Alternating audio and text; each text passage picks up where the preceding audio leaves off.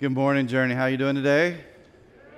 It is good to have you in the room, in the house today. It's great to have everybody who is online with us this morning. I know, again, we're still kind of in this weird stage, but just being able to be together no matter where we are is just an amazing thing for me, and I hope for you too.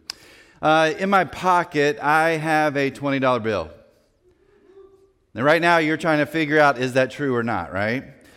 Now, some of you have faith in me, and maybe we have a relationship. You know me, you trust me. Hopefully, my character holds up. And so, when I say I have a $20 bill in my pocket, you're like, okay, I can go with that. Even though I'm not sure, not certain, I'll go with that.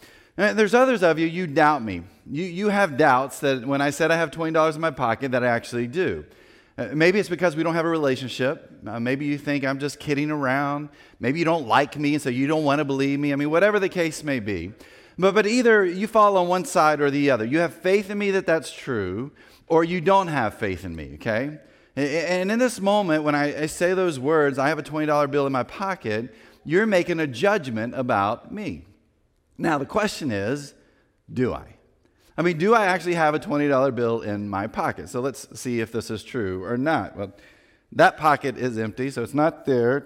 I thought this shirt had a pocket. It doesn't. And voila, there it is, $20 bill in my pocket. A magic show on Sunday morning here for you, okay? $20 bill that I borrowed from one of my kids. But anyway, this magic trick leads us into week 2 of our series called Confessions of a Pastor.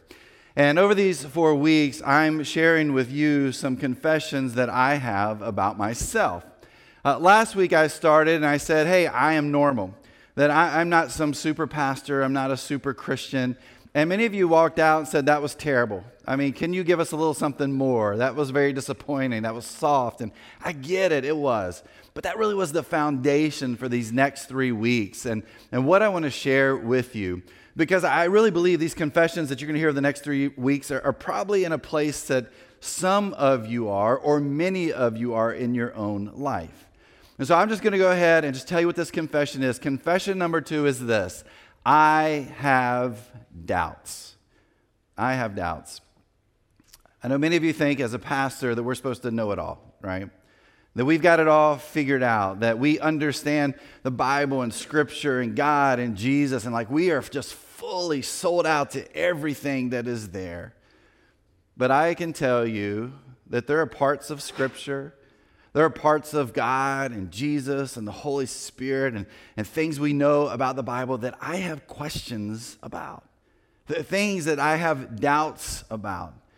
You know, I look at the Bible and I say, it says this here, and then science says this. Which one is it? Or the questions that I know that many of you ask. I mean, how does a loving God let these terrible things happen? Why do bad things happen to good people? Why would Jesus, why would he say that? Look, like many of you, I have doubts. And I struggle with those doubts, even with the faith that I have. And the question is, how do you deal with something like those doubts when those doubts are present? Well, over the next few moments, I want to talk about doubts. I'm going to talk about faith, because faith is an important part of this doubt equation. And I want to talk about kind of the ways that I have been able to deal with any of the doubts that I may have. But we need to begin by understanding every single one of us, we have doubts. My favorite college team is Wake Forest, the Wake Forest University Demon Deacons, which I know doesn't go together, but it's a long story. You can go back and read about it. But I went to school there. I've been a fan of the Deacons since I was 9 years old. And I have doubts that they will ever win the NCAA basketball championship. Now, they've had a couple years, they've had some really, really good teams where they were picked to win it all, and they didn't even get to, one year they got to the Final Four, way like 75 years ago. But that tells you I have a ton of doubts that they'll ever win. Parents, some of you have doubts that your kids will ever move out of the house, okay? Maybe you're a student, you take organic chemistry, you have doubts that you're going to pass that class. Look, every one of us have doubts. We have doubts about teams, we have doubts about kids, we have doubts about school, we have doubts about ourselves. All of us carry doubts in our lives. But what are these doubts? Well, here's what I would tell you doubts are. Doubts are judgments our mind makes. When we fully don't know something, when we don't know the full facts, we don't have certainty, we make judgments. And so when I say, hey, I've got a $20 bill in my pocket and you don't see that $20 bill, you're making a judgment about me. You're making a judgment about whether that is true or not. And that's what we do. We go through our life. When we don't have certainty, we make judgment calls. And so much of that is connected to faith and, of course, to doubts. We live by faith or we live by doubts. But honestly, none of us want to do that, do we? We don't really want to live by faith. We don't really want to live by doubts. We want certainty. We want proof. We want to be able to say, hey, I now see that $20 bill, and I know that is true. I have certain that this is true, that faith doesn't need to be there anymore, and that doubts don't need to be there anymore either. We want that truth in front of us. And so when it comes to something like God, Jesus, Scripture, the Holy Spirit, guess what? We don't really want to have to live by faith. We don't really want to have to live by doubts. We want certainty. But some of us have been taught in our life, because we grew up in a Christian home, we've been taught you can't doubt. In fact, if you have doubts about Jesus, about the Bible, if you have doubts there, then you're not really trying to follow Jesus. In fact, maybe for some of us, we were called sinners because we had these doubts. And then for others of us, we grew up in homes that said, hey, your job is to doubt everything. You're always supposed to ask questions. You're always supposed to be cynical. You're always supposed to be skeptical. And so you live a life full of doubts. But here's the problem with that. You never actually seek the answers. So is both of these, are they right or are they wrong? What's the deal here? Well, again, we're going to take our time kind of looking at these two things, faith and doubts, and I believe how they actually connect with each other.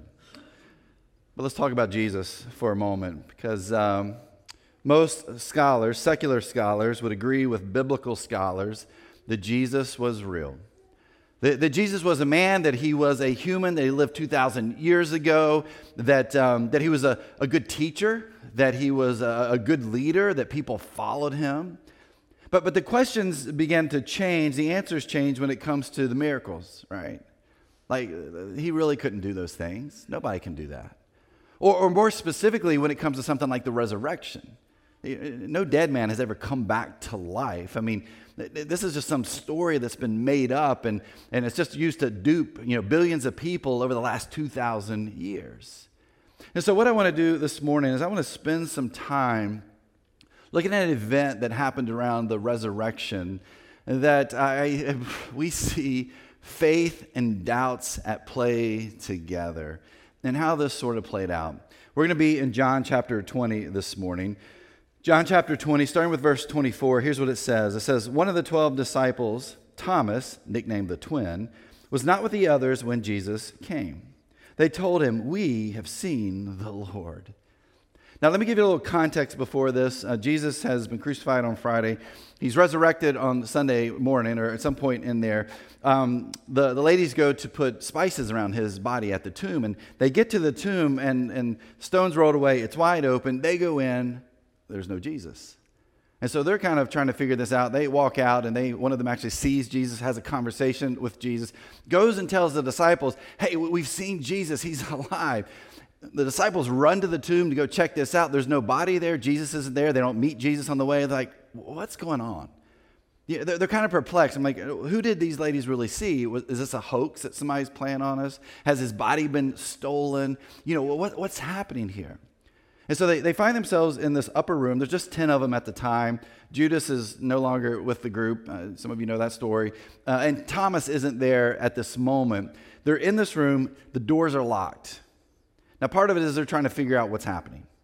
But another part is they're afraid. They're afraid the authorities are going to come for them, just like they did for Jesus, pull them away and actually kill them too. So there's this fear that's there. But in this setting, Jesus shows up. And he didn't come through the door. I don't think he came through the wall. He just shows up in front of them. He's like, guys, look, I'm alive again. And they're like, wow, he is. He's alive. This is incredible. I mean, we fully believe. Yet Thomas isn't there when this happens. Thomas doesn't get to experience this. He shows up later, and he shows up, and they tell him they see Jesus. Look at the rest of verse 25. Thomas says, I won't believe it unless I see the nail wounds in his hands, put my fingers into them, and place my hand into the wound on his side. Now, I want you to think about Thomas for a second. Thomas is one of the 12 disciples Jesus chooses to follow him. He has spent the last 3+ years of his life with Jesus. He's traveled with Jesus. He's eaten many meals with Jesus. He's walked with Jesus. He's hung out with Jesus. I mean, probably very few days was he separate from Jesus. He watched Jesus do these incredible miracles. He heard Jesus' teachings. He heard Jesus talk about, hey, someday I'm going to die and I'm going to come back to life. He hears all of this. And yet, what does Thomas say? Thomas says, I need proof. Like, I still need certainty here that Jesus is alive again. In fact, he's so adamant about this in the Greek, he uses a double negative. I mean, he's like, I'm not going to believe fully until I actually see Jesus, until I can touch his hands, so I can touch his side, so I can see him again. I hear what you're saying, but I'm not quite sure. Look at verse 26. 8 days later, the disciples were together again, and this time Thomas was with them.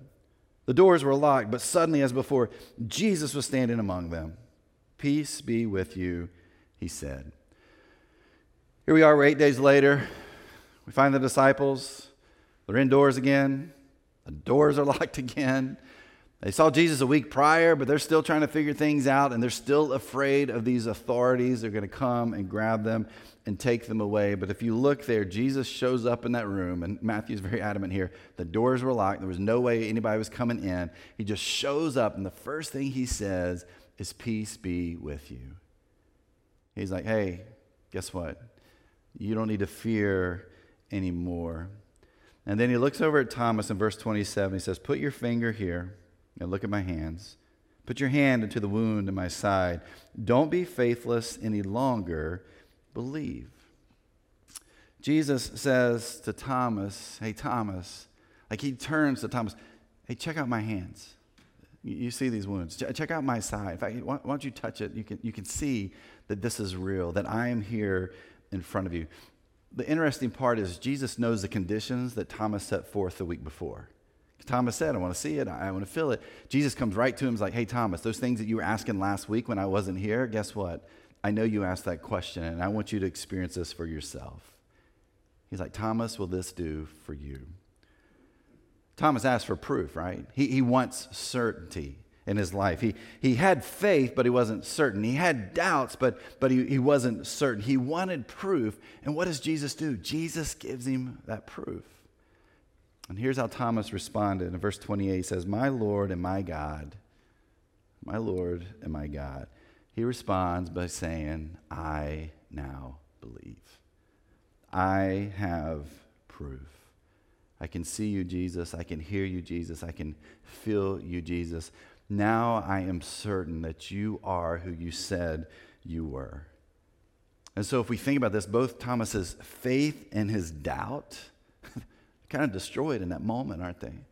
That certainty is there. That doubting Thomas, this is actually where we get that term, that phrase doubting Thomas, is from this guy. That doubting Thomas doesn't exist anymore.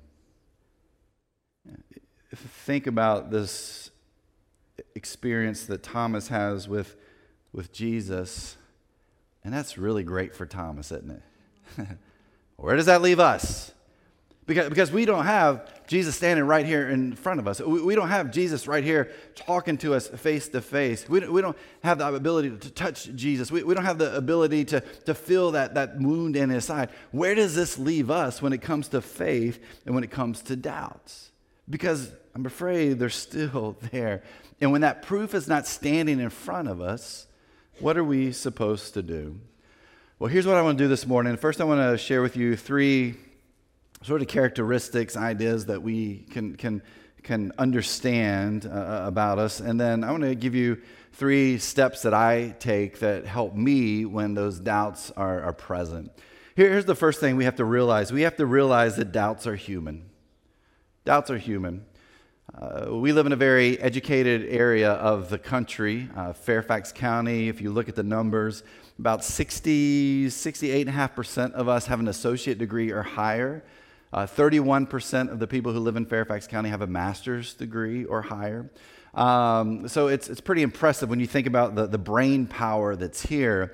But even with all the brain power, we have mental limitations. And for some of you, those limitations are pretty big because you're analytical, right? Because so many people who live here and who work here, you're analysts. This is what you do. And so in your mind, it's like we need research and we need data. Like there's no gray area. It's either black or it's white. There's nothing in the middle. And so we kind of get stuck in that place. Well, when we're in that place, that means that there's no doubt that can be allowed. You either know or you don't.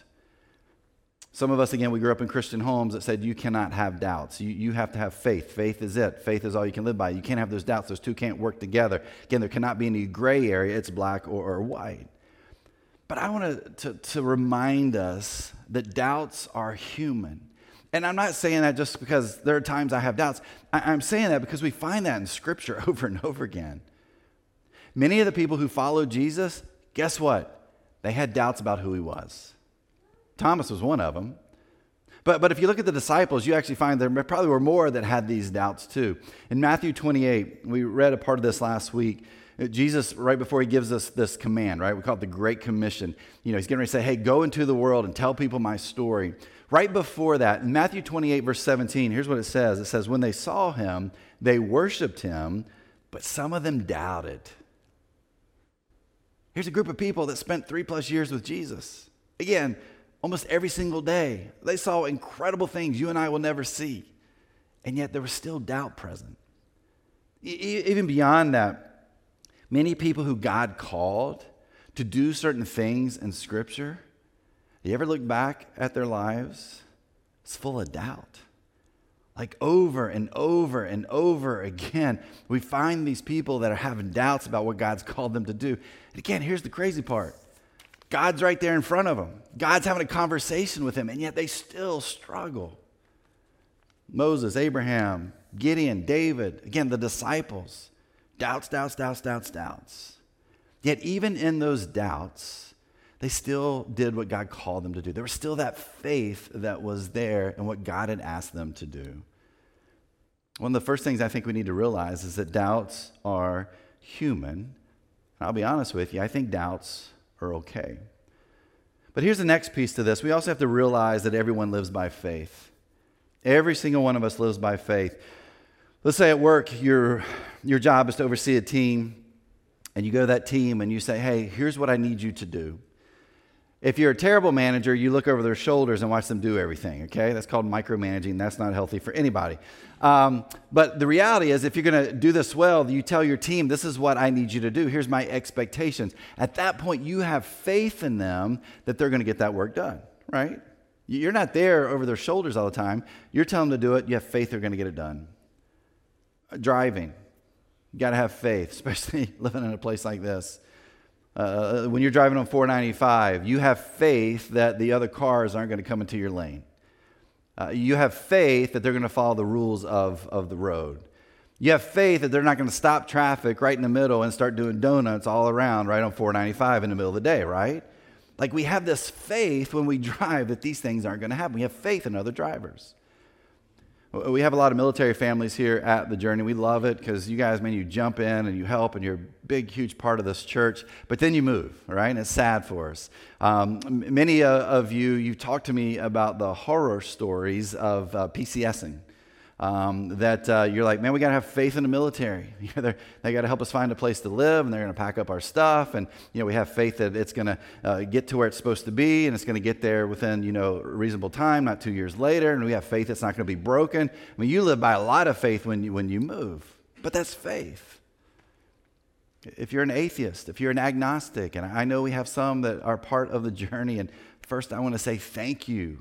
Thank you for taking the time in your life to kind of go on the spiritual journey. We're here to help you on that spiritual journey. But for you, it's the same thing.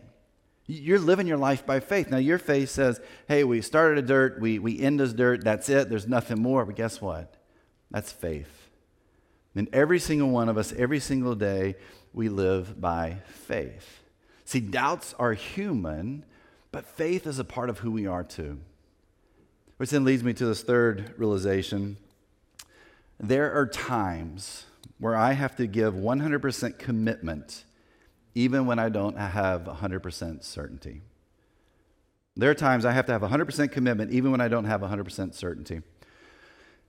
Kara and I have a spot we like to go to. We've only been a few times, but it's just a great way for us to get away, decompress, get away from our kids, get away from you, get away from people, that kind of thing. Sorry. I didn't mean that in a bad way. But anyway, it's kind of nice to get a break from just have the two of us. But we like to go down to Miami Beach, and maybe some of you have gone down there before.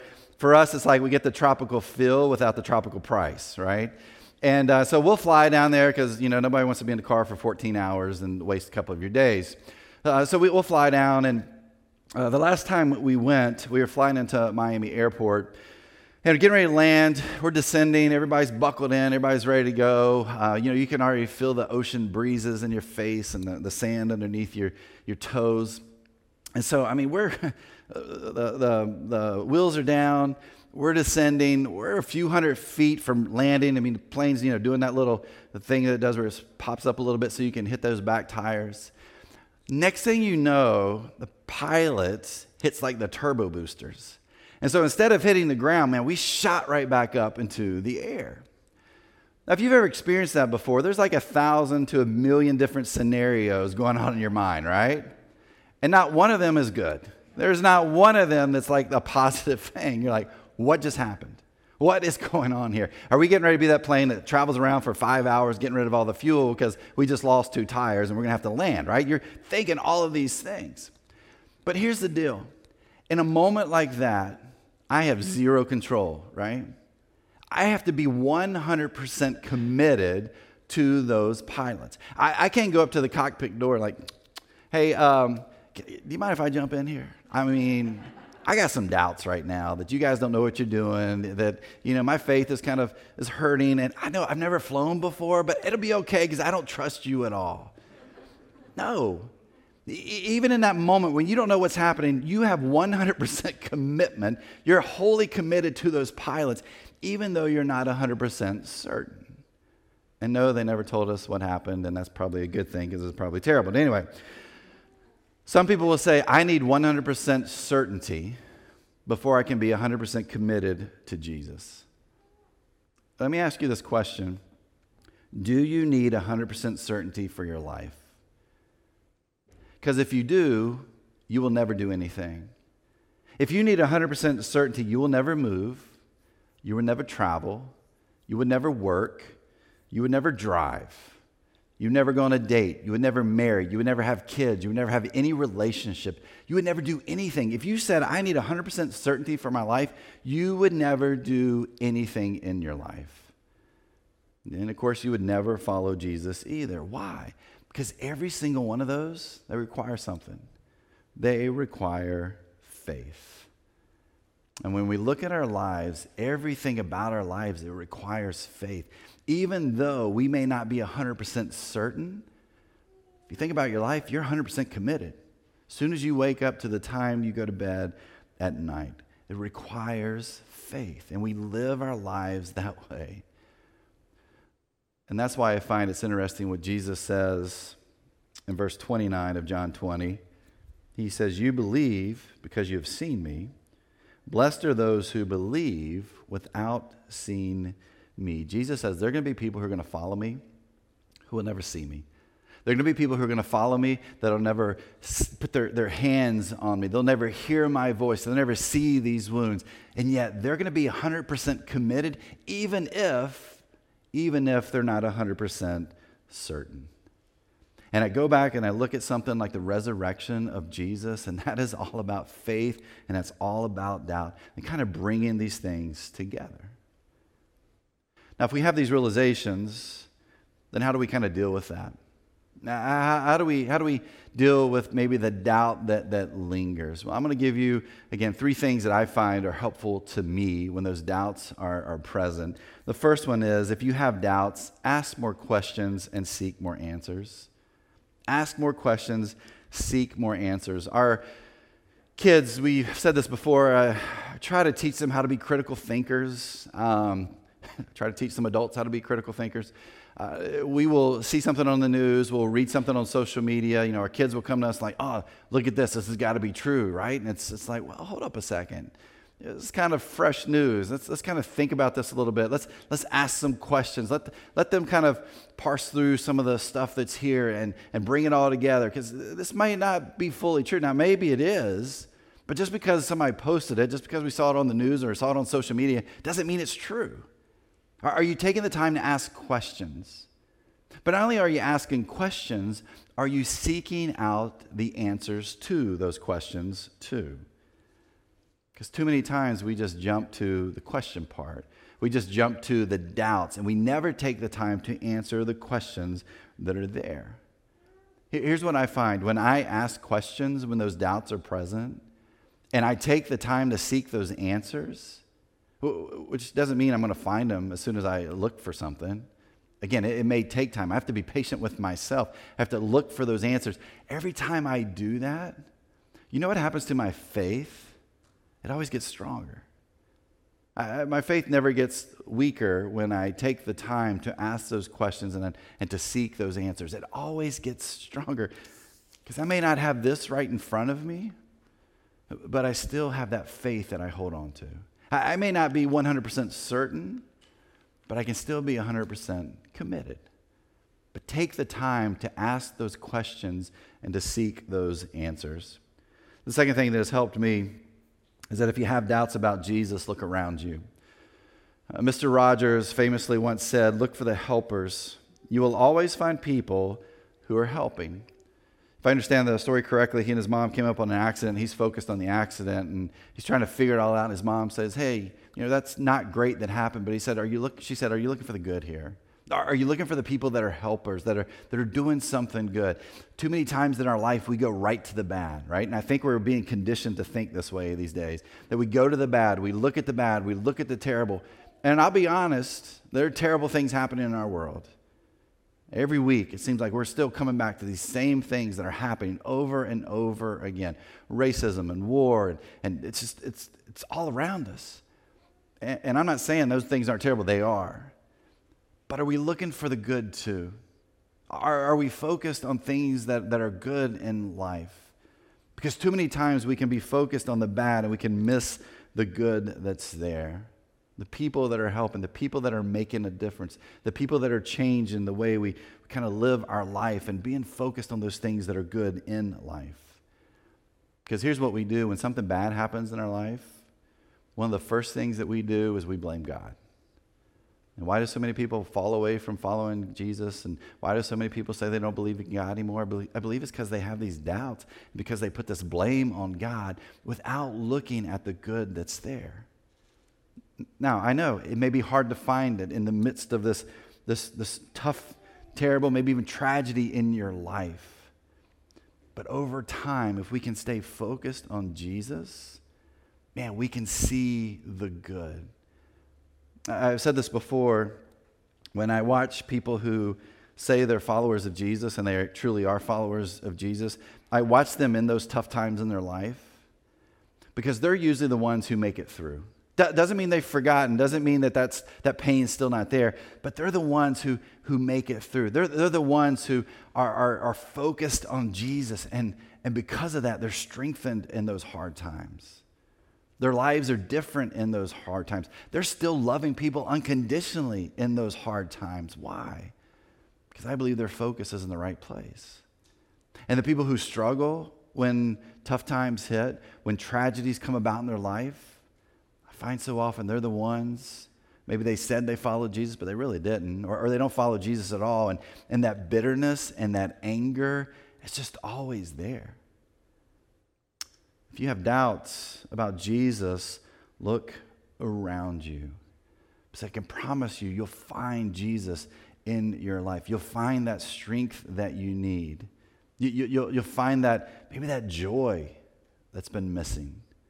And again, I know this is hard because we like to go to the bad. We like to go to the negative. Look for good. Look for Jesus in that. Because when I have doubts, I find that's helpful to me. But then lastly, I would say if you don't have doubts, can you please be patient with those who do? Because I'm afraid in the Christian world, when somebody says, hey, I have doubts here, too many times Christians will pile on. And once somebody gets piled on, they don't want anything to do with faith anymore. They'll walk fully away from Jesus, even if they were beginning to take their first steps towards Jesus. I love what Jude says. This is a book we don't talk a whole lot about. There's not even chapters in Jude. It's just verses. It's got 25 verses. And in verse 22, it says, be merciful to those who doubt. So if you're a follower of Jesus and you say, hey, my faith is strong and I don't have any doubts, how are you treating those who say they do? I want to take you back to the Bible and a reminder that Jesus loved doubters unconditionally.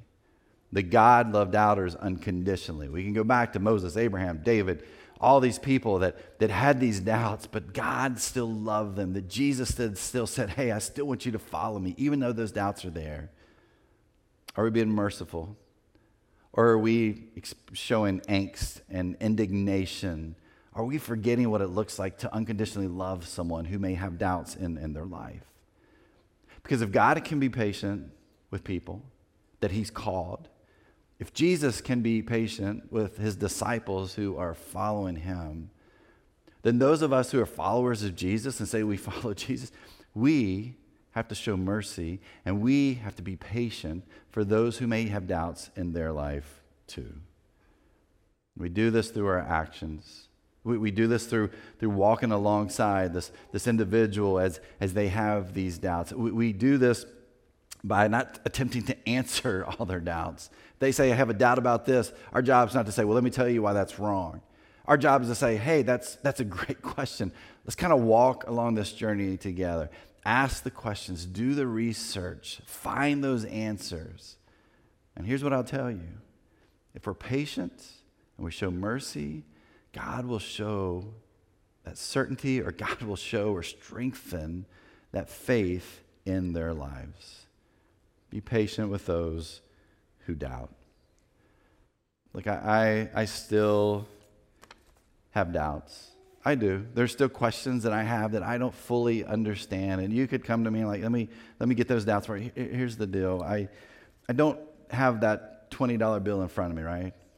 Like Thomas, I don't have Jesus right here in front of me answering all those questions, taking that doubt away, being able to touch Jesus and hear Jesus. I don't have that. But I do still have my faith. And even when there are doubts that are present, when I take the time to invest in that connection and that relationship with Christ, my faith strengthens. Now, don't get me wrong. I definitely have certainties. I definitely believe there is truth. But there are still doubts that are present. But I'm taking the time to figure that out in my life. And I hope you do too. $20 bill may not be in front of us. Jesus may not be standing here. But I hope your faith continues to grow even when those doubts are present. And remember that God still loves us, even as we walk this journey together. Let's pray. God, we come to you today humbly. We may have grown up in an environment that said doubts are wrong and are sin. God, I pray that we're not that church. I pray that we're not that people. I pray that in this faith that we do have and the doubts that may be there, God, that we are seeking out those answers. That we don't give up on those questions we have. That we don't just keep asking all these questions, but that we move forward. Because God, in Scripture, in the Bible, we see Jesus loved unconditionally those with doubts. And God, you continued to put up with those who continued to doubt you, even though they were having conversations with you. You continued to be with them, and you used them for amazing things, and their faith grew. God, that's my prayer today, that our faith would grow even when those doubts are present. I pray that you would lead us on this journey with you, with each other, as we go through life. In Jesus' name, amen.